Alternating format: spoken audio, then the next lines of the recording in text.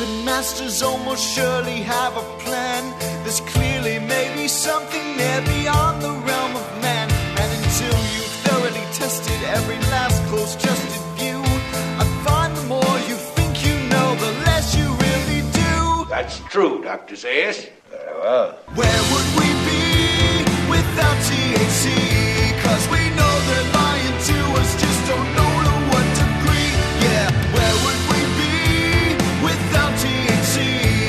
The Higherside Chat Show, Greg, Carlwood and Company. All right, Higherside Chatters, we've heard about many of the tricks the 19th century robber barons and wealthy industrialist families have used to shoehorn society into a profitable path for their nefarious few. Things like defunding and suppressing the work of Nikola Tesla, engineering the Prohibition era to remove alcohol as a fuel option, crafting a school system designed to command obedience to the management class, buying and burying a plethora of energy-advancing patents, and of course sinking the Titanic to destroy their political opponents and trap America in the net of the Federal Reserve's debt-based system of rule. But that's not all, folks. It seems the more we examine this worrisome window of time, the more connections we find to the way society has been shaped and manipulated to serve these petroleum profiteers above all else. And lucky for us, this very subject has been the life's work of today's guest, Kenneth Price.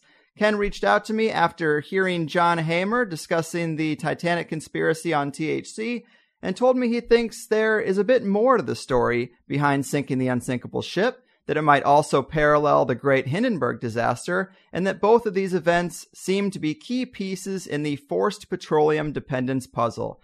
Ken has made his case in an amazing, yet-to-be-released 400-plus page expose entitled Titanic and Hindenburg, Two Tragedies, One Plan, that's bound to blow minds, and I'm psyched to be able to go over it with him today. Mr. Price, good sir, welcome to the Higher Side. Thank you very much, Greg. It's just a great honor to be here. Just a super pleasure. I'm so appreciative that you found interest in this and were willing to give me a shot at this incredible story. Oh, man. Well, thanks for being here. I am so glad you got in touch with me because as a conspiracy guy, I'm really fascinated with the industrial era because it seems like the key time period where we can trace a lot of our current control system back to and where we see the wealthiest elite families really cement themselves at the top of the food chain. But before we get too deep, I wanted to ask you how this became such a preoccupation for you. I mean, the book talks about a lot of technical details and added aspects that suggests you have a lot of knowledge in this area. Since this is your first time talking publicly about these things, I believe, tell us a bit about how you got here. Did you work in the industry?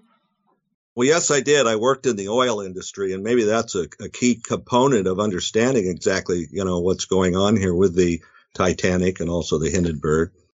So I had that background. I know the industry is shady from the beginning. I pretty much learned that after working for them for 14 years.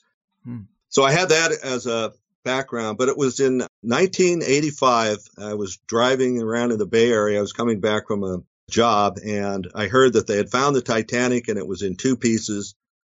And I just thought, boy, that is just so unusual. So that's kind of where I started. And I continued to ponder and research the Titanic, but it wasn't really until 2005 when there was another discovery made by an independent group of divers called Chatterton and Kohler. They financed a dive by themselves, and they managed to find some pieces of the hull of the Titanic. Now, this is right from the very bottom of the hull, slightly aft of midships, right underneath the engines, two gigantic pieces that go from port to starboard. And there's two pieces, and each one of them is approximately the same length of about 30 feet. Taken together, they represent 5,400 square feet of hull bottom. Now, when I say hull bottom, we're talking really two bottoms because the Titanic had a double bottom. It had a 1-inch layer of thick steel on the very bottom, and then it had ribs that were 5 feet tall, and then it had another layer of 1-inch thick steel on top of that. From the sides came up from there at 1/2 inch all the way up the sides, 80, 90 feet worth of sides. And then it had 9 decks, and those were all 1/2 inch thick steel. To make a long story short, I think any metallurgist out there, any person who's really a good welder or knows steel or has worked with steel, when I tell them this, they're going to know I've got a good point, because these pieces came out from corner to corner. Now, how do you pull a corner out of a sheet of steel? How are you going to pull that so you can pull a right angle out of a piece of plate steel? And the fact of the matter is that steel, it might bend and it will sort of stretch and it will eventually break, but to tear it is just almost impossible because it requires so much force as it yields. You know, it stress relieves itself as you're stretching it. So you have to continue to pull the load. You have to continue. And it is just unreal to try and tear steel. Now, how do we end up with these pieces that are literally square? And not only that, but there's two layers. There's a layer on the top and a layer on the bottom, and the cut lines are lined up. Okay? And it's cut athwartships, in other words, crosswise to the ship, on the bottom two layers, and it's cut in three places. And normally you'd have failure occur in one place. When something fails, a beam, a column, whatever, fails in one place, the Titanic has 3 points of failure, total lines of failure along the bottom. Now, this is getting a little hard to take because let's go back to the original story where the Titanic struck an iceberg on the starboard side. This is how it is written up in the United States disaster hearings. It's also written up that way in the British Board of Trade hearings that were held after the Titanic disaster. Both of them, this is written into their hearings that the cause of the Titanic sinking was 300 feet of damage done along the starboard side of the bow, such that 5 compartments had to flood in order for the Titanic to sink, because it had 16 watertight compartments. So it had to receive damage, at least say 260, 270 feet. So it went into that 5th compartment as well as the bow and the fore back from there. And it would have needed to tear.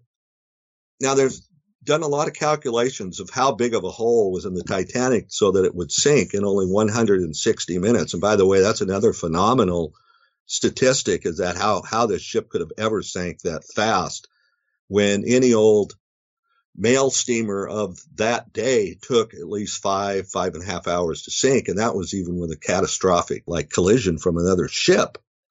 So there's a red flag. How did the Titanic go down so fast? Now, it had to have at least a 20-foot square hole. This has been calculated by marine architects that it would have needed totally 20 square feet of hole in order to sink in 160 minutes. So that would mean that each compartment needed to have 4 square feet of area damage to each compartment. And they had to be kind of equal, because otherwise one compartment might not have filled fast enough to get that bow down into the water low enough, quickly enough, so that you could, get the ship to continue sinking and get her underwater in 160 minutes.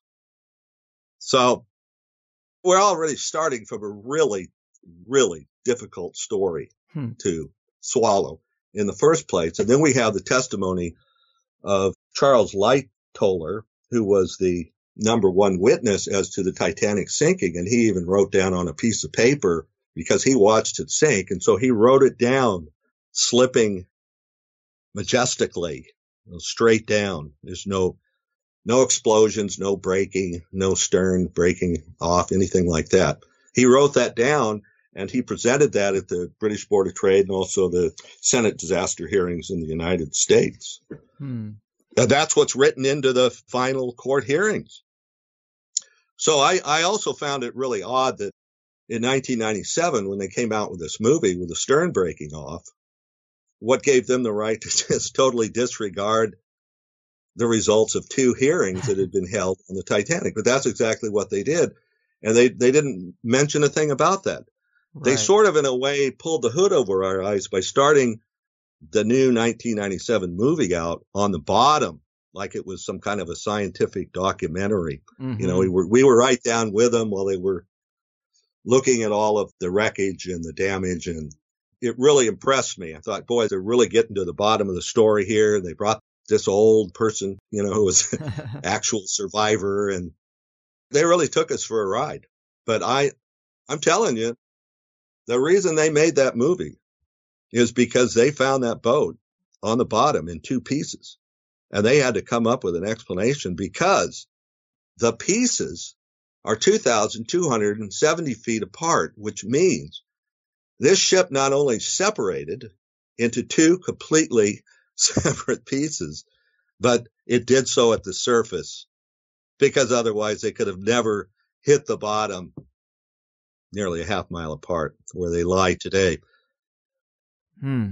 So interesting, man. And yeah, so I guess seeing these pieces at the bottom of the ocean, this throws a huge wrench in the iceberg narrative. It couldn't do that. And I guess it suggests some sort of demolition, would you say? Or somehow just letting the ship fall apart premeditatively? Well, it's interesting you said fall apart, because that's exactly what they're trying to get us to believe, that the ship fell apart. And by the way, there's two sister ships to the Titanic. There's the Olympic, which stayed in service until 1934. It worked fine. Then there's the Britannic, which was turned into a hospital ship. And it was sunk, I think, before the war was over, right toward the end of the war. It was sunk. By the way, the Britannic watertight doors are not down. I spent a long time trying to confirm that. And since I mentioned that, add that the Titanic's watertight doors, I have looked everywhere for a picture or some testimony that those watertight doors are in fact down. And I haven't been able to confirm that. But I did confirm that the watertight doors on the Britannic, which was a hospital ship, those doors were never deployed. So what's going on here? I'm not sure. They like to blow up steamships because they're incredibly efficient. Let me give you an idea of just how efficient they are. This is some recent information. I should have maybe put this right at the front of my book as to what's going on here. But let me explain why the oil industry despises steam power. Sure. It's because with steam power, you could run it off anything that will burn. You just need to boil water. Okay? You don't need some exotic fuel that's going to go through a carburetor and be compressed in an engine and not leave a deposit and, have all these properties that they sell us on. All you need is something that will burn. Well, coal is that substance. Now, coal on a per pound basis doesn't have as much energy, but on a per liter basis, coal has the same amount of energy per liter as petroleum. So you're really going to a solid fuel. When you go from petroleum to coal, you're actually going to a solid fuel, which in a way is more advanced than liquid. I know that might sound odd, but do you realize how easy it is to handle coal as opposed to handling a toxic liquid that anytime there's a leak goes into the ground? If you spill coal, you scoop it up and no big deal. Right. I wanted to throw this in here real quick. In your book, I wrote this down where you say, coal can be mined straight out of the ground and dumped into a furnace, which produces steam, which runs a turbine, which powers an electrical grid system, which propels cars at 300 miles per hour that get 300 miles per gallon and never has accidents. Therefore, petroleum-derived fuel represents no progress at all beyond coal fuel. And that's an important point because we're propagandized so heavily to think coal is dirty, unsafe, rudimentary, and that seems to be heavy manipulation from the oil industry to a degree, wouldn't you say? Absolutely. Absolutely. So here's what I was trying. Well, how efficient were these ships? Well, the Titanic used about 600 tons per day of coal. 600 tons. Wow, that sounds enormous. Okay. It took 5 days to go from Ireland to New York. 5 days times 600 tons a day would be 3,000 tons of coal, right? Mm-hmm. And if the Titanic hauled 3,000 passengers, divided that into the coal, you'd have each passenger requiring a ton of coal to get from Ireland or from, say, England to New York. Are you with me? I'm with you. 1 ton of coal. Sounds, oh man, gosh, that sounds like, oh. Well, from 1908 to 1913, coal was $1 a ton, commercial price. Wow. So you could move a human being with a cabin and steam heat and eating lobster and drinking cappuccino at 22 knots in total safety. And that's what really this book is all about. We were totally safe, but they convinced us we were not safe. And that's part of where it comes into the Hindenburg, where they got us to go into this flimsy aviation industry. But these coal ships, they're just engineering marvels, because you could move a person across the ocean for $1. So you can see why oil, big oil, hates steam. And to get into the point you just made a little further, you do say, never forget the Titanic went down at the dawn of aviation travel. Her publicized failure impacted future developments of transportation mechanisms for decades afterwards. Tell us a bit more about how important it is for people to really understand this context. Well, this is where it gets hard to explain, because, you know, the coal ship didn't just disappear overnight. But if you look at it today, if you look at what ships are powered by today, you'd absolutely be floored, because they've gone back to reciprocating engines. I am not kidding you. They've gone back to where we're using piston engines. They've got, you can look at these things. They're so proud of them. They're 110,000 horsepower, 14 cylinders. The cylinders are 6 feet in diameter and have like a 10-foot stroke. You know, the engine weighs, something like 2,000 tons. They're just gigantic engines, and they have very sophisticated fuel systems on them, you know.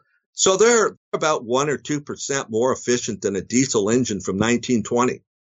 They are a little more efficient than a diesel engine from that era, but the fuel is so much more expensive than coal, it just doesn't make any difference.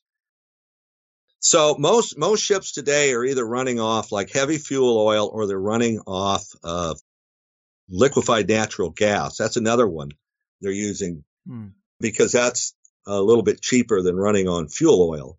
But there's almost no ships out there running on coal.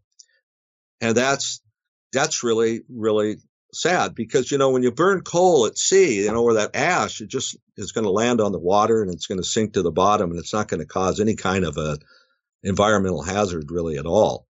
That's where you should be burning coal, is out there on the open ocean.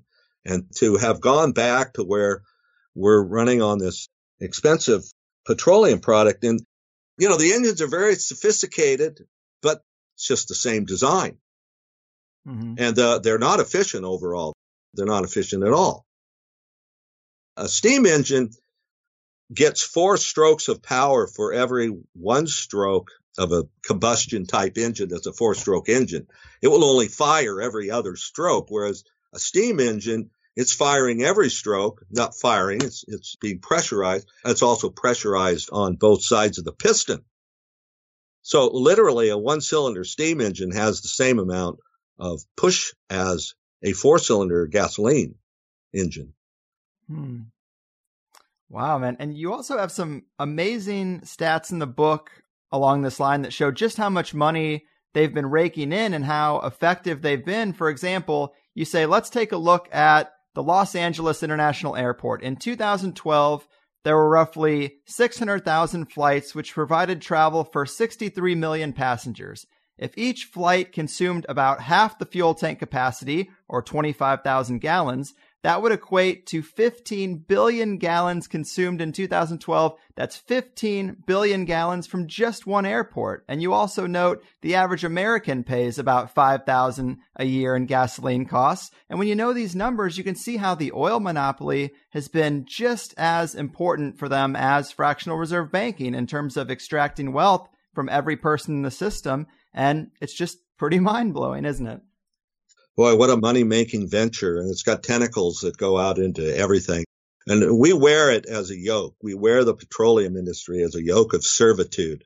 Everything we do, they make money off. Every time we move somewhere, it's... Even plastics and pharmaceuticals are oil-based. Oh, they love to use oil-based components in the pharmaceuticals anywhere they can. And that includes fluoride. Amen. Like to get rid of that and put that in our pharmaceuticals. So to hop back to the larger story here. So you build up this Titanic ship as a modern marvel, you sink it in dramatic fashion, use the media to maximize the trauma and drill into people's heads how terrible a disaster it was and steer them into the more profitable modes of transportation.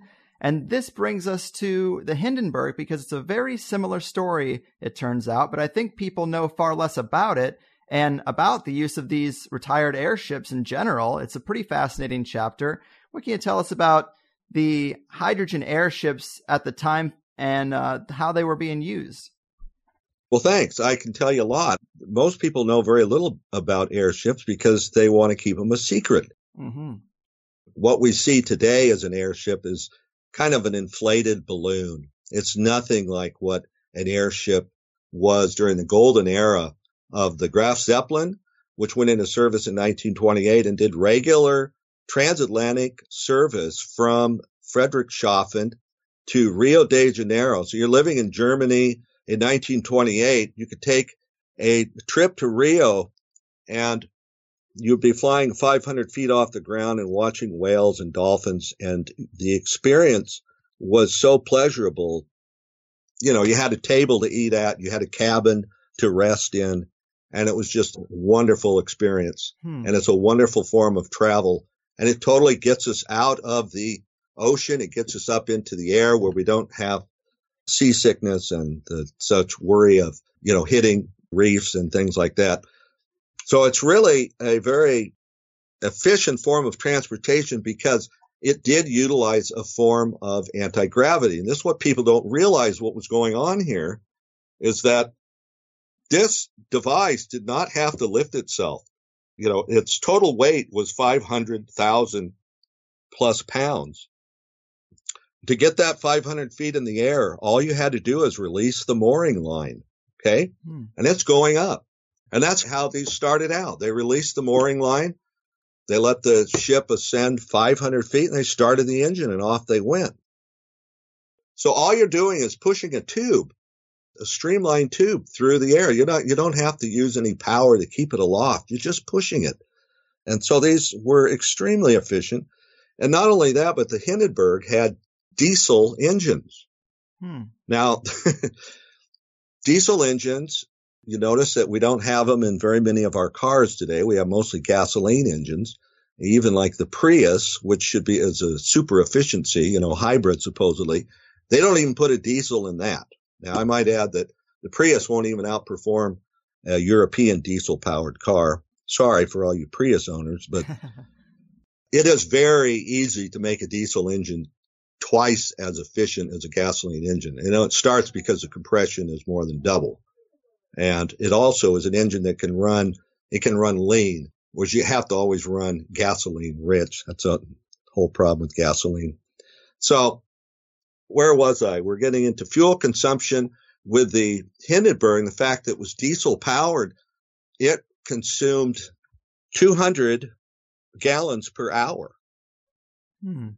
This 500,000 pound aircraft only consumed 200 gallons per hour. It could reach New York with only going through like 10,000 gallons of fuel, which was just a fraction of its payload. When you look at transportation today, the existing fixed wing jet powered transportation system, they're always hauling about 5, 6, 7 times more weight in fuel than they are cargo because they're losing all the weight as they reach their destination. But the existing jet-powered system is extremely inefficient compared to what the Hindenburg was and the Graf Zeppelin. Now, Graf Zeppelin had 9 years of trouble-free service. Nobody was ever hurt. There was no accidents. And it logged over 18 million miles of service. The Hindenburg was in service for 1 year prior to 1937 when it was burned. And It had 34 successful transatlantic crossings in 1936, and it was like a one-off prototype. And it was put into service after just a couple of test trials, and it went on to make 34 transatlantic crossings without incident. So, I mean, it was a wonderfully engineered aircraft and very fuel efficient. Right. You say in the book that the truth about the Hindenburg is that it was the most fuel efficient and luxurious aircraft ever built at the time, capable of flying halfway around the world without stopping. It is so interesting to hear that. I mean, how long did it take? How fast did it go? It took a couple of days, I guess? It took 3 days to get from England. So it shortened that transatlantic crossing to 3 days. No, I'm sorry. It shortened it to 50 hours. Excuse me. Oh, okay. The fastest steamship was the USS United States, and it eventually got down to 3.5 days. They were doing about 30-something knots. People listening might think, well, this sounds all right. I mean, but it is still much slower. But you even tie in the fact that these industrialists who kind of run the working man's world, I mean, when they only give you 2 weeks a year for vacation, you need to get somewhere quickly. But back in this day, I mean, people could have a more luxurious vacation and get in one of these airships and have a little sky cruise with great scenery, with big cabins. Right. And it's, a lot more luxurious experience rather than jamming people in like sardines. Oh, totally. And throwing them across. Totally. But it's just it's such a different paradigm than the way we experience things today or the way we think about travel in general. Yeah, look what they've gradually devolved us into, to where we sit in these giant long tubes where everybody has their own little computer screen and we're all in isolation. Whereas before we were all socializing, we were having dinner together and looking out windows together and having a great time, even dancing aboard the Hindenburg to their piano. And we have a right to live like this. We earned this. We designed these things, and they were successful designs. The Titanic was a successful design. No way in 1,000 collisions with that ship have ever sank from hitting an iceberg. I mean, that thing was built so solid. And all of those wonderful factory workers at the Harlan Wolff shipyard that sent that ship off and were told that, oh, your ship just came apart. All those men who were led to believe that somehow this incredible iron ship came apart at sea, they were so deceived. And the whole world was deceived over this. Look, we were good engineers. That ship was a very, very well-designed ship. They ended up convincing us we were trying to leap too far into luxury. It was too big. It was too good. Third class actually had a dining room and they had an entertainment room. In third class, you could get a room with 4 people or with 8 people. I mean, it was just the most wonderful thing for third class that ever came along. You were totally safe, totally safe. They made us think that you weren't because, and this is another kind of strange part, but the part about the rich that were aboard the Titanic going down with a ship where they got us to believe that they're every bit as civil as we are. And, they have the same kinds of feelings about third class people and they're willing to drown side by side with them, holding hands, right. If that's the way it is. And that's not the way it went. And that's a reason why I believe that within 5 years, there will be a new investigation, a complete new Justice Department hearing on what actually caused the Titanic to be sunk. Right. Because there is so much information now, and they've put it all in front of us. Watch the History Channel 2015, where they've mapped everything out. You can see every piece. It's all there, and it's 3 miles wide, and it's 5 miles long. I don't know if you looked at those other drawings I showed you from the Wormhole or Wormwood site, but the center section of the cabins were blown apart in a line that went in. In other words, there was a way to make the parts of the ship go sideways, not just breaking lengthwise, it also broke the other way. Those pieces completely left the ship in a giant midsection of the ship.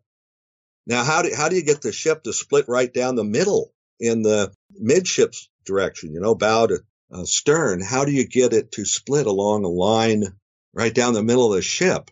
But that's exactly what they've found, and they've documented. And you can look into drawings. It's called a tear diagram, and it shows every deck how they were split. It's just incredible, the number of pieces that came off that ship. It's pretty obvious. It seems like it parallels 9/11 a little bit, where we're led to believe that a plane flying into one of these massive skyscrapers was enough to completely demolish it to the ground. We're told in this case that an iceberg destroyed this thing, when really that's just not believable. Right. And to step back to the thing you said about the passengers and the nobility of the first-class passengers sacrificing themselves for the women and children, it turns out that's not the case. They didn't even sound the alarm for third-class passengers. All the first-class people got the hell out of there before any of the peons got a chance. And that really shocked me. I got that out of Alan Kuhn's book on the Titanic disaster hearings, which came out in 1994. And if researchers would start with that book instead of thinking about rivets and coal fires and things like that, there's something major wrong when they get to the part about the testifying, and this number one witness admits that the third class never heard an alarm. They were never given an alarm. And that's pretty shocking. 156 women and children supposedly went down. That's another story. I don't know if you read that part about the missing bones. Yes. Get into that later. That was going to be my next question for you, for sure. Definitely on this subject. Tell us about the fact. I mean, it is interesting. There's been dozens of dives down there. They brought back hundreds of items, but no skeletons have ever been found, which is an element that comes into play with a lot of researchers who talk about these things that are considered to be false flags to induce trauma on the masses, usually through the media. Or usually researchers find evidence to suggest that there really aren't as many victims in these tragedies as the story wants you to believe. And maybe that's an element here with the Titanic as well. Absolutely it is. I mean, I can give you one example. Captain Smith, he was seen after the Titanic went down. He was even in a Life magazine article. You can read the Life magazine article. It's called Smitty, the missing captain. They called him Smitty. He was living around Philadelphia as this old man who was on the verge of, I guess he was homeless. They called him Old Smitty. So they apparently knew who he was. And he's got a map of the world tattooed on his back. And then he had tattoos on a lot of marks. Okay. And they embalmed his body so that they could later identify who this stranger was. And so his body is still to this day embalmed. And if you go there, you can maybe even get a look at it. Now, why would any city embalm a stranger? Since when do they embalm a stranger so that they can hopefully identify it later? Right. Have you ever heard of that? That's very strange. And you also talk about the idea that, if there's no skeletons found, where are the people? What happened to the people? And you talk about the idea that they could have been sold into slavery. How likely could that have been at this time period? Well, how much would they have been worth? Right off the bat, a red flag, when you're talking 156 women and children are worth a lot of money. You know about the child slave market. That's the dark truth. And then you've got women that are missing too. And then you've got all these other men who could have become laborers or slaves. It would be absolutely no problem to just say, hey, get on this ship. We're taking you to New York. Get aboard. You get on board, and next thing you know, you're in Africa or somewhere else, or Russia. Right. You mentioned that Russia was big in the slave trading at that time. It was still going on worldwide, and it's still going on today. Right. I mean, not worldwide, but it was still prevalent in a lot of areas of the world. It wouldn't have been hard to find a market. And it would have been some extra cash, just like the gold that was aboard and the diamonds that are aboard. And very hard time finding where the gold and the diamonds went. I don't know if anybody has gotten that from the Ballard expeditions or any of these other expeditions. Has anybody brought up any gold or diamonds? Right. I would guess that was all removed before they blew the thing up. Very likely. And since people know quite a bit less about the Hindenburg story, let's get into that a bit more in the first hour here. What are some of the elements that make the case that its destruction was a premeditated false flag and not the accident that we're told it was? Well, the main thing that makes it premeditated is the fact that it was a very political instrument of Germany. The Nazi Party, they confiscated the Hindenburg just as it was completed. They confiscated it and they painted the tail fins with the swastikas and they named it the Hindenburg. They named it after the last democratic president of Germany.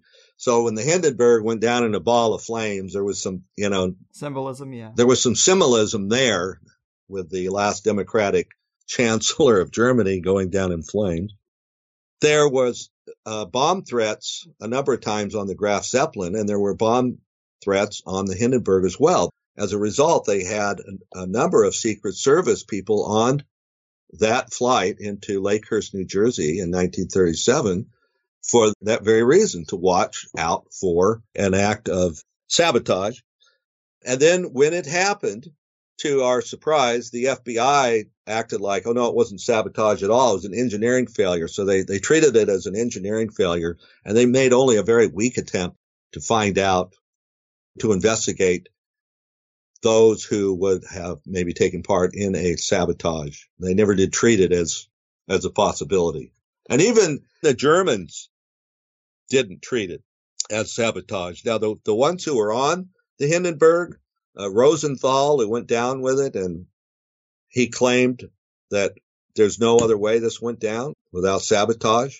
And the lead engineer felt the same way. But when they got back to Germany, and Hitler and Goering said, no, we're just going to just write this off as an accident. The spark went up the line, went up a hemp line because it got some water on it, and it went up and ignited the Hindenburg on fire. Just completely impossible. A hemp line that's wet at just one end. I mean, give me a break. That's going to conduct electricity. And even if it went up the line, how's it going to spark where the hole is?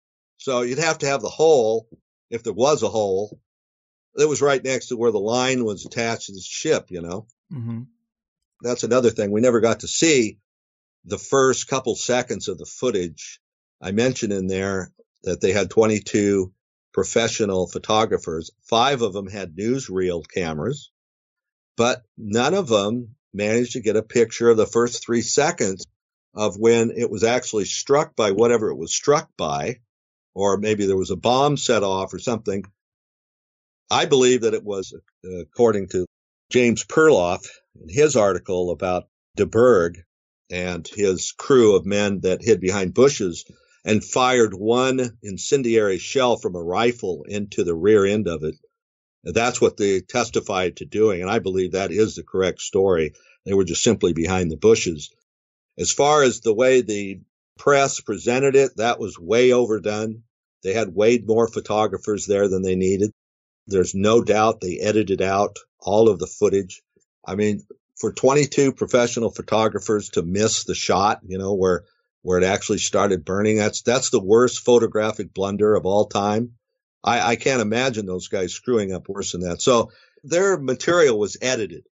They obviously got the pictures that we needed so we could see where the fire started at the stern, but that was all edited out. And then I mentioned in there that the Herbert Morrison taped audio transcript of the Hindenburg burning, and everybody remembered so well. That was taped, and that was spliced into the pictures later, into the movie film later. So it was not time sequenced, since it was spliced together. It didn't all happen together. So we weren't able to really scrutinize his actual words with the actual event the way it really happened. What we got is the way they wanted us to see it happen. Hydrogen is not that easy to get to burn. I know people out there go, what? But hydrogen does not burn without oxygen and H2O. So what does that mean? You need 1 part oxygen, the 2 parts hydrogen, because that's what it's going to go into. It's going to go into water. That's a reaction anywhere on the planet. When hydrogen combusts, it's got to have 1 part oxygen to 2 parts hydrogen.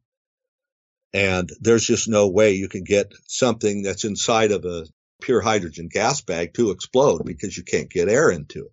Okay, that was going to be one of the questions I had for you because I was a little confused by that point that it doesn't burn without oxygen, and I was going to say, well, what about the oxygen in the air? But it's a closed compartment, right? Well, the oxygen in the air did allow the Hindenburg to burn. It did burn. Once they fired an incendiary shell through it and got it burning, then the bag is going to release the hydrogen into the air. And it just started burning big time. Mm-hmm. And the thing that is really notable about hydrogen, what a wonderful fuel it is that it's a gas, not a liquid. It didn't fall down on the people. It went straight up. Right. All the heat from the Hindenburg went straight up. And only 36 people were lost on the Hindenburg. Now, 36 people, that's a lot of people. But, we have airliners today that go down with hundreds of people. Right. And they don't cancel the design of the airliner. Exactly. And we're still using them with volatile fuel. And when they crash, they still erupt into a ball of flames and everybody is burned beyond recognition. We still use it. Yeah, I thought that was so interesting because the Hindenburg, it looks epic in scale and the visuals of it are very trauma-inducing. But you're right, the gas goes up and the basket underneath was not as affected as, like a plane crash would be. And I just thought that was so interesting. You also note that when a typical fire were to break out on one of these airships, they could stop the thing in the air, put it out, float, and then, continue going. Whereas a plane, if a fire breaks out, it's got to land. And that's a very dangerous procedure to land and go back up in the air. But the media has downplayed the dangers of the only alternative they'll give us and then taken these other things that were much safer and overinflated how dangerous they were. And that's one of the real tragedies here. Totally. That's exactly what they've done. And it's not so much that if you get a fire while you're aloft, that's really dangerous. Okay. Right. But if you have an engine failure with a dirigible or a lighter than gravity aircraft, if you have an engine failure, total engine failure, you're still safe. You're just floating. It's just like you're a ship at sea and your engine quits. You run out of fuel. You're floating. They don't want us to have a system like that. They want us to have a system where you run out of fuel, you're going down. Psychologically, we feel so dependent on fuel. And aren't we, though? Boy, if the jet ever runs out of fuel, what an emergency. Right. So, it's kind of a system that doesn't make a lot of sense alongside these lighter than or anti-gravity craft that are just infinitely so much safer. Mm-hmm. And this is another thing I wanted to try to get into or throw into the first hour before we get deeper into the story. But we have the major cliff notes here. And to read another excerpt that gets into other alternatives, you write, both of these disasters had the effect of steering the public into a transportation system that would require and consume expensive processed petroleum fuels in place of cheaper alternatives. Making these negative trends look positive to the public was the standard mode of operation during the era. Another mind game we have fallen for. Few people can even conjure in their minds that there was actually a 20-year period beginning in 1885 where the best vehicles on the road were electric powered. The gasoline engine at that stage was a piece of unreliable, noisy junk compared to the smooth-riding Riker electric vehicle that was the preferred car of the rich. And steam-powered engines from ships and trains were scaled down such that by 1905, the Stanley steamer was a reliable, mass-produced car. Early Model Ts were also equipped to burn alcohol as a standard fuel. I find these sorts of things really mind-blowing because, like you say, we have this one idea drilled into our heads. Can you tell us any more about early vehicles and the options we had at the time before the oil monopoly was really secured? Oh, yeah. Yeah. Toward the end of the book, we get into Nikola Tesla, which the most benevolent engineer that's probably ever been on this planet, and he was shut down by J.P. Morgan. Now, he had a system of transportation that was light years ahead, and we might be seeing that in the next couple of years, by the way, because we are getting ready for a transportation revelation in this country. That's why I'm releasing this material now. I think it's a key part of, we need to wake up and make sure we don't rebuild the same system that we have where we use asphalt roads, rubber tires. It's just every time we turn around, we're bolstering the petroleum industry, and we got to stop using roads that degrade from sunlight. Asphalt is the worst material that could have ever come up with for roads. It won't even stand up to sunlight. So as soon as it's laid down, you've already established a renewal clause, an evergreen clause with the oil industry for infinite numbers of topping, retopping, resurfacing. It's just constant windfalls that come toward the oil industry. Right. I love that element too, that it has a byproduct problem, and that byproduct is asphalt tar, and that's why they use it to make the roads. They use it for rubber tires. They use it for roofing shingles. Not that it's the best thing for these things, but it's just the only option we're allowed. No other way to get rid of it. No petroleum product is qualified to be thrown away in a landfill. If you're going to throw away crude oil, as it comes out of the ground, it's got to go to a toxic waste landfill, which of course no industry is stupid enough to try to afford. But they turn around and they use these toxic materials and they make tires that wear everywhere on the planet's surface. That's okay. They make fuels out of them that's burned everywhere on the planet's surface. That's okay. But don't throw it away in a landfill, because the EPA will give you a big hefty fine. You can't do that. It's a toxic material. So we're spreading toxicity everywhere. And that's why we have to get out from under this. I think I also point out in the book that there is a way for us to get out of it overnight, and that's just to convert all of our petroleum cars into alcohol-powered cars. Because the oil industry, with one additional component, can convert their gasoline into methanol. They just won't do it.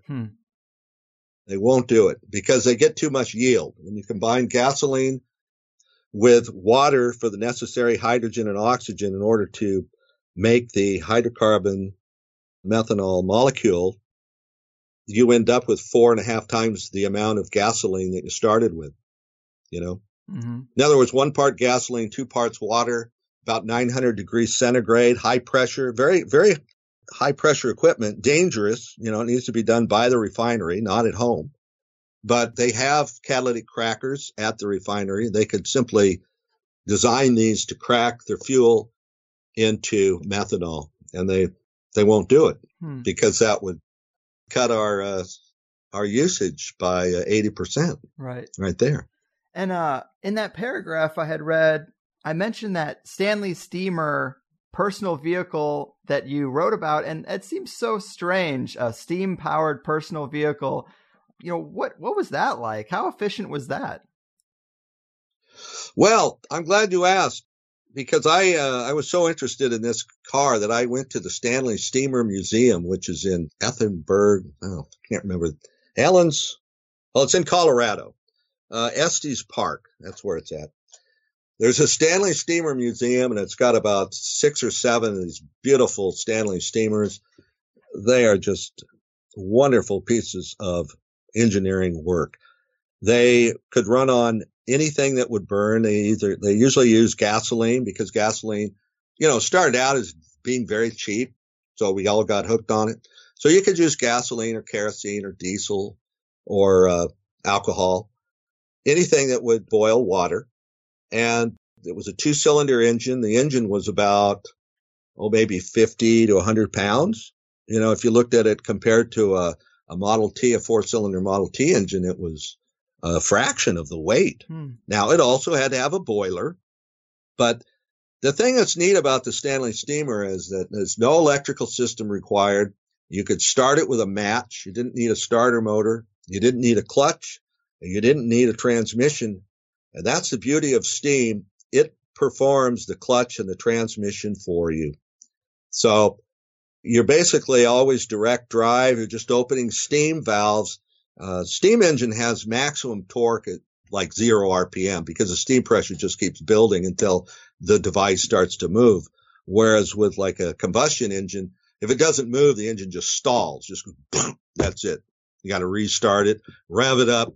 The steam engine, you just leave it in gear and just let the steam pressure keep building and you start moving.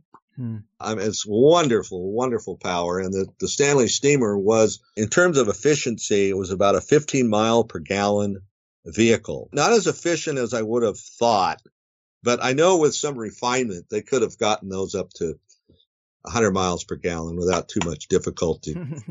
That's just so interesting. And those electric cars, early electric cars, I'm sure people have in their heads that they were pretty basic and rudimentary, but you say that they were around like 20 years before. I mean, that's 20 years. That's huge. And these were also pretty effective, right?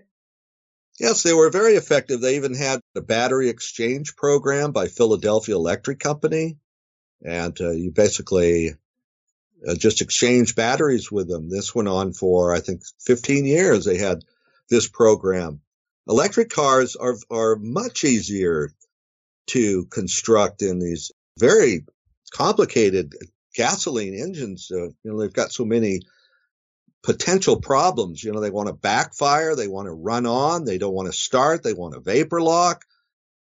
The fuel it's got to be just right, or you'll get too much carbon and the valves will stick. The pistons will wear out. It's really a lot of engineering went into a really lousy design to get that thing to work at all. Whereas when they were starting with electricity, they had a winning design and it would have just gotten better and better and better. Man. And the Riker is just one example. That was one of the ones I picked because it was preferred by the rich, because it was so safe. You didn't ever have to worry about the thing not starting. And back in those days, that was a big deal. It's just so interesting to have the whole kind of visual component of what you think that time was flipped on its head. I just love that. Yeah, it was fun. It was, and I give a lot of credit to this internet. It's wonderful the way you can fact check stuff without having to go down to the library and dig. Right. And that's what I did. I just fact checked everything I could and wrote it down the way it really was. And I think I mentioned that I first wrote a whole other book called The Rise and Fall of a Piston Engine. Mm-hmm. I wrote that book before I even started the Titanic and Hindenburg. So I was already on to the oil industry. Something wrong here. The fact that they promoted the worst possible engine they could have. Now, you mentioned something else about, what was going on before that? Before that, as far back as 1796, they'd invented the Stirling engine. And that's a really interesting engine. It's a piston engine with about 1/4 of the moving parts of a combustion engine and more efficient, and does not need an electric starter, does not need an electric system, does not need an exhaust system, and does not need a cooling system. That's the Stirling engine. It's kind of like a gas engine, and it just kind of reuses its same gas back and forth from one piston to the other. And it has a hot end and it has a cold end. And what you use to supply heat to the hot end is anything that'll burn. Anything that'll burn. Grass clippings, hay, gasoline, sure, diesel fuel, or you could even use lard, anything that'll burn. So these kinds of designs are very much frowned upon. They're avoided by the oil industry because they are more efficient. Right. When it comes to fuel consumption. And that's a great point about the engine too, because you say that gasoline was formulated to ensure we would never get good gas mileage. That's right. Obviously a key component. And it's coupled with the engine being the most inefficient engine design they could come up with, because they got a product to sell and they don't want to just eliminate the alternatives. They want to get the most out of the only option they're going to give us. So fuel efficiency has been, basically off the table. And now we talk about it in the last decade or two, but even then it's snail's pace.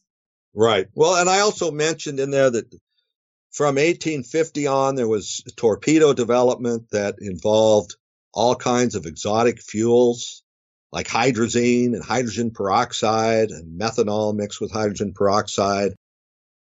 These fuels later showed up in Germany in this flying jet plane called the Comet.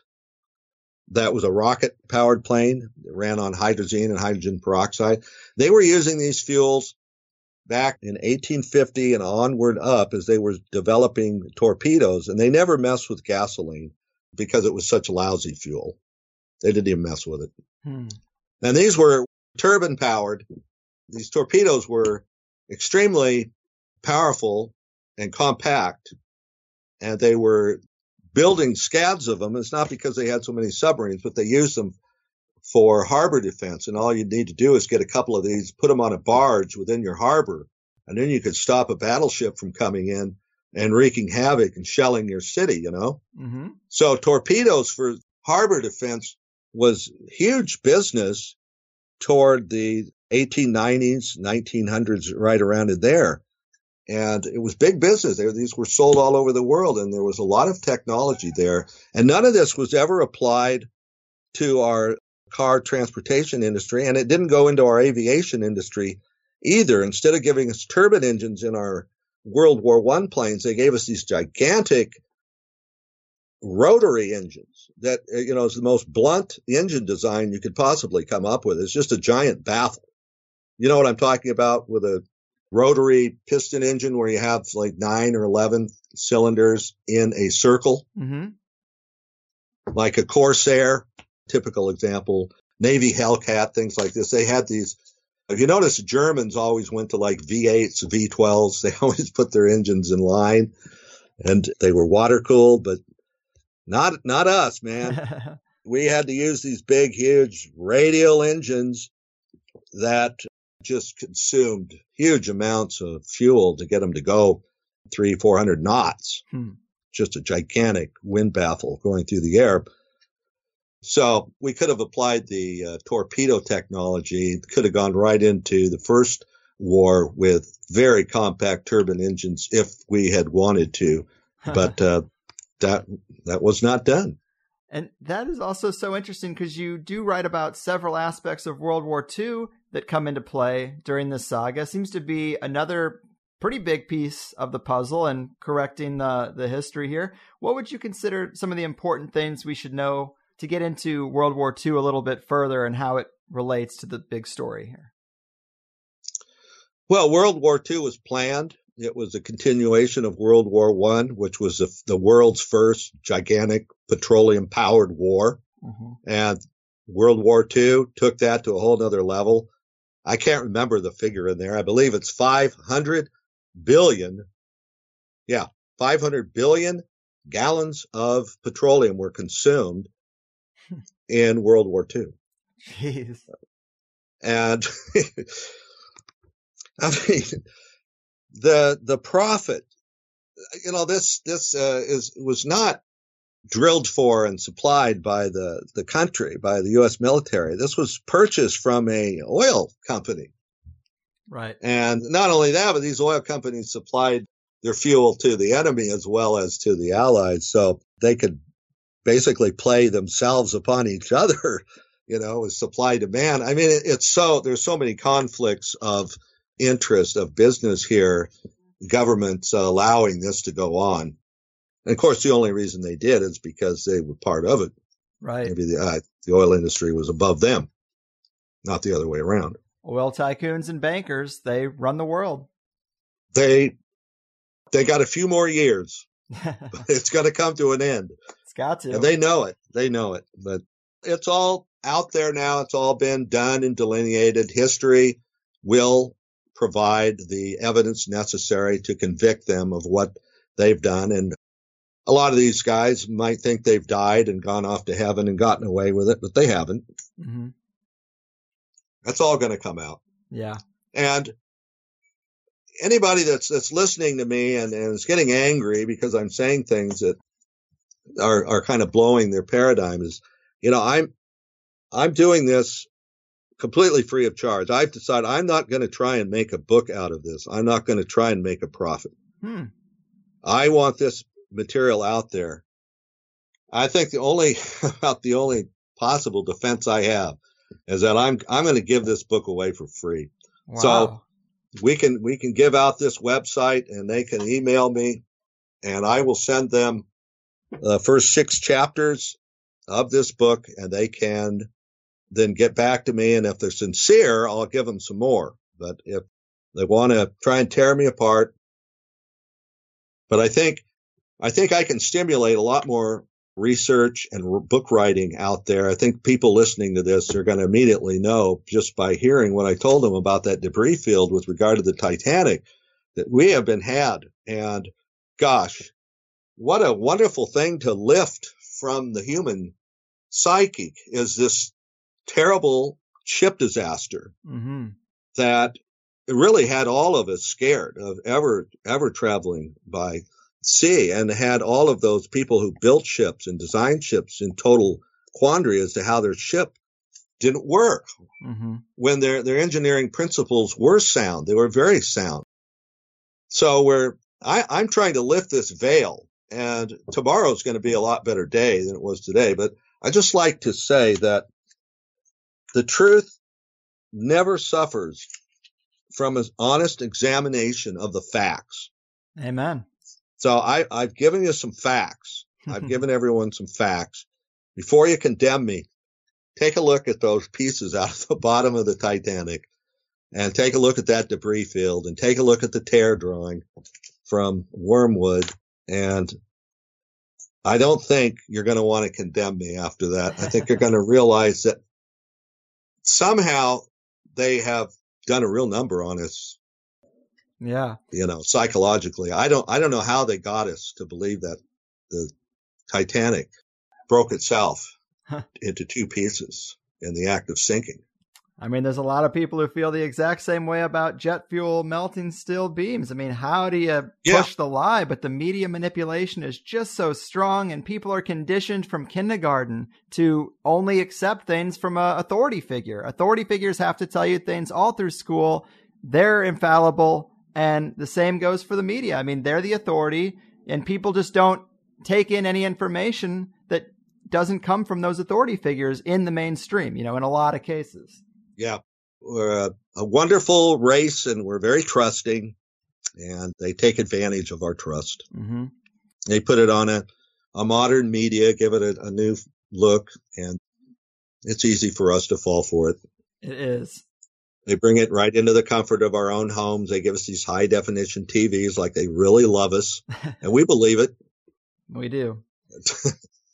Everything that comes through that TV is either to propagandize us or to keep us distracted. And it's one of the 2 things, and they serve really the same purpose, which is don't look at the puppet masters and the plans they have in place. Just go about your daily cog in the wheel life, the 9-to-5 reality, and then, die as quick as you can, please. Yeah. Oh, boy. Isn't that the truth? Oh, man.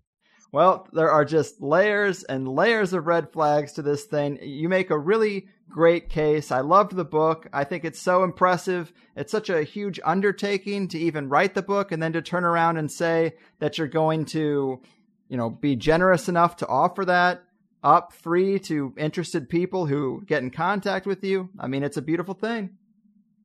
Well, thanks for that. I think it's time to start giving away what we can give away to humanity.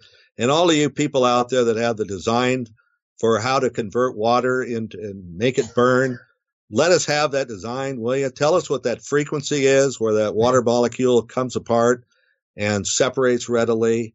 Those of you who have a free energy design, let us have it. Get it out there, because otherwise that's how we can win.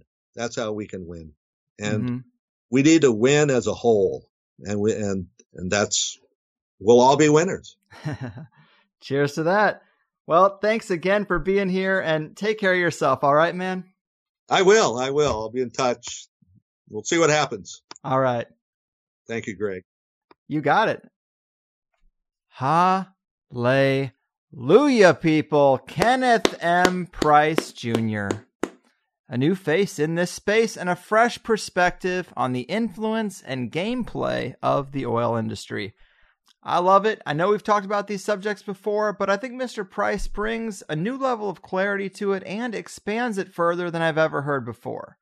I think the narrative of parallel stories between the Titanic and Hindenburg makes a lot of sense. And if you think about the context of the time, and also you need to know the numbers and the viability of these other fuel sources, a picture starts to emerge. And another thing Ken said to me in an email after the show was that 1 ton of coal has the same energy content as 188 gallons of petroleum. He goes on to say, so people will know that when they lobby to shut down coal, they're really just helping the oil industry expand. I know we're told coal is so dirty and harmful, but isn't it possible that is propaganda? It doesn't seem worse than gasoline at all. I have charcoal toothpaste and a charcoal bristle toothbrush, for God's sake. And yes, there are other alternatives, suppressed patents for all kinds of exotic energies, but let's just get off on this level of the elevator today and realize maybe we don't have to dig that deep at all to find better alternatives. I mean, I know people who nearly drank themselves to death in high school and charcoal saved their lives. I am fucking around a bit, but I do have a little micro-obsession with this chapter in the conspiracy story, and I was pretty lucky to have Ken actually contact me. I get a lot of people contacting me to be on the higher side these days, and not all of them are of such quality, so it was a real pleasure to do it. I always get a charge when I feel like I'm helping a new voice get out there, and a voice that I think knows their stuff. And this was sort of like getting insight from a wise grandpa. Is that weird to say? I mean it in the best possible of ways. All due respect. But people, how cool of our guest to offer up his book to you guys for free. It has been quite a while since we had an offer like that, and I think it is so worth it. It's very well written, and it goes much deeper than we could in just this 2 short hours of conversation. Do email him at explodedsteamship@gmail.com. It is an easy one to remember. I know a lot of you are driving right now, working right now. You can't write this down, but just remember, explodedsteamship@gmail.com. Let's make Ken feel like his work and insight is appreciated. It would definitely mean a lot to me. Not that you should have homework for listening, but, you know. As you know, there's always a second hour to a THC episode. In this particular one, we talked about many more threads of the Titanic disaster that strengthened the case for foul play. We talked about Marconi's role during the Titanic disaster and his later role in investigating UFOs for Mussolini and how these things might be related. Ken also dropped some not-so-subtle hints that oil might not be what we're told it is, and that there are some conspiratorial threads to the TWA Flight 800 crash. We also got into who the guilty parties really are here and how the Jesuits might be connected, as well as, of course, J.P. Morgan and Rockefeller. We got into Ken's thoughts on the Federal Reserve angle. Of course, you can't talk about the Titanic conspiracy without bringing up the Federal Reserve angle. I think both Ken's angle on how this worked for the oil industry and the Federal Reserve narrative can work, but the Titanic is obviously much more closely associated with energy and those motives that Ken presents. The Federal Reserve is obviously just as big of a deal, but it's sort of a disjointed motive. But these plans of the elite are often very layered. Why should this be any different?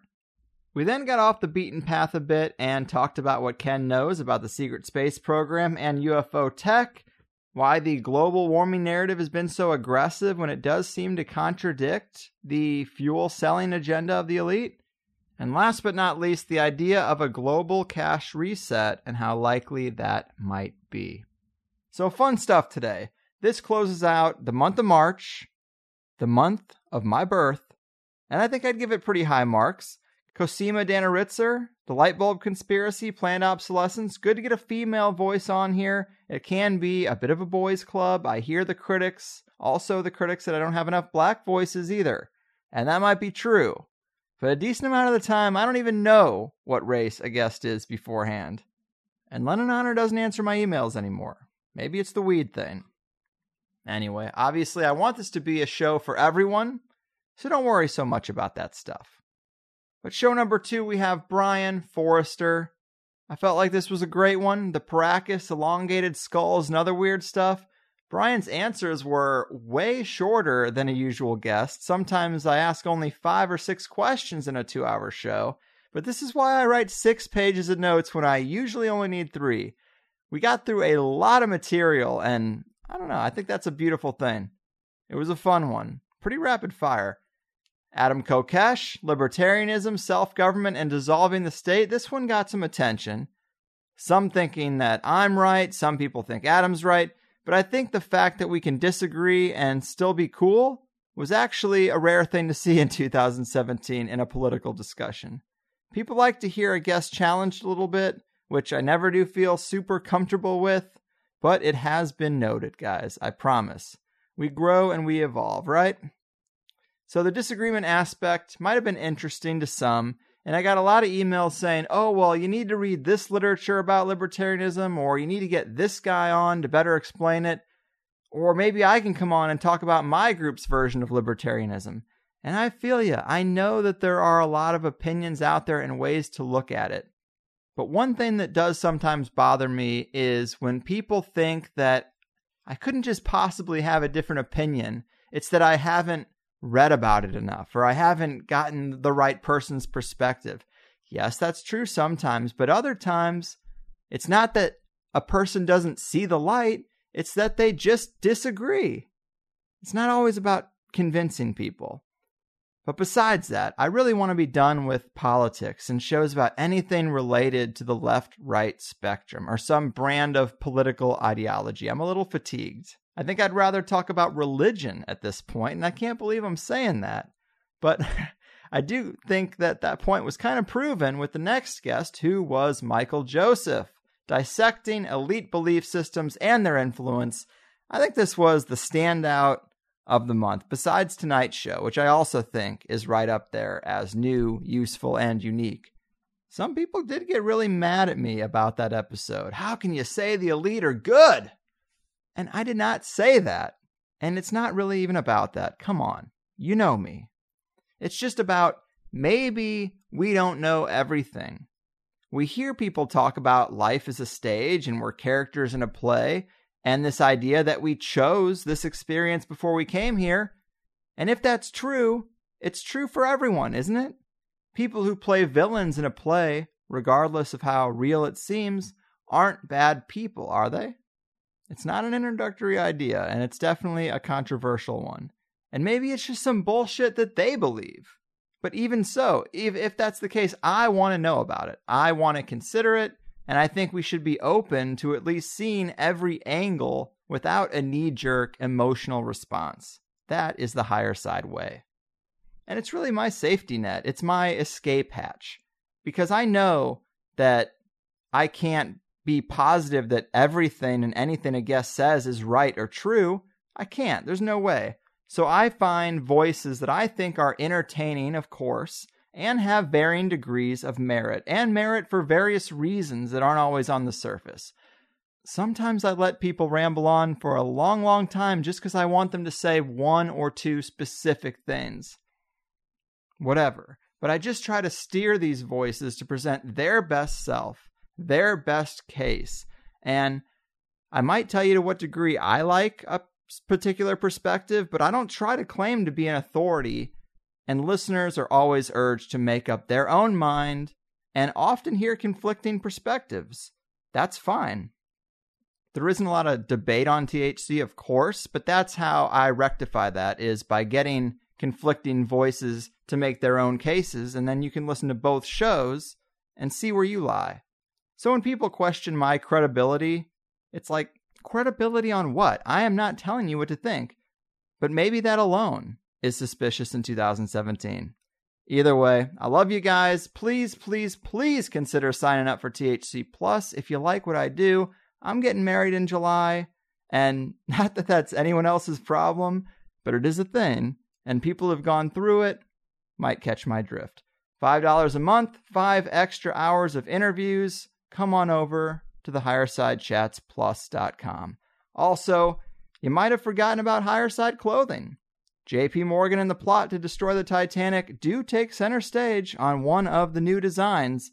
It's definitely a personal favorite. It looks like one of those old political cartoons. A lot of depth in that image, I will say. Check it out if you might want to rep such a conspiracy from your radiant chest. But that's it for me this week. Your move, oil oligarchy and robber barons of the energy quarantine. Your fucking move. They built a little empire out of some crazy garbage called the blood of the exploited working class. But they've overcome their shyness. Now we're calling them your highness. And the world screams, save me, THC. They destroyed the bonds of friendship and respect between the only people left who'd even look them in the eye.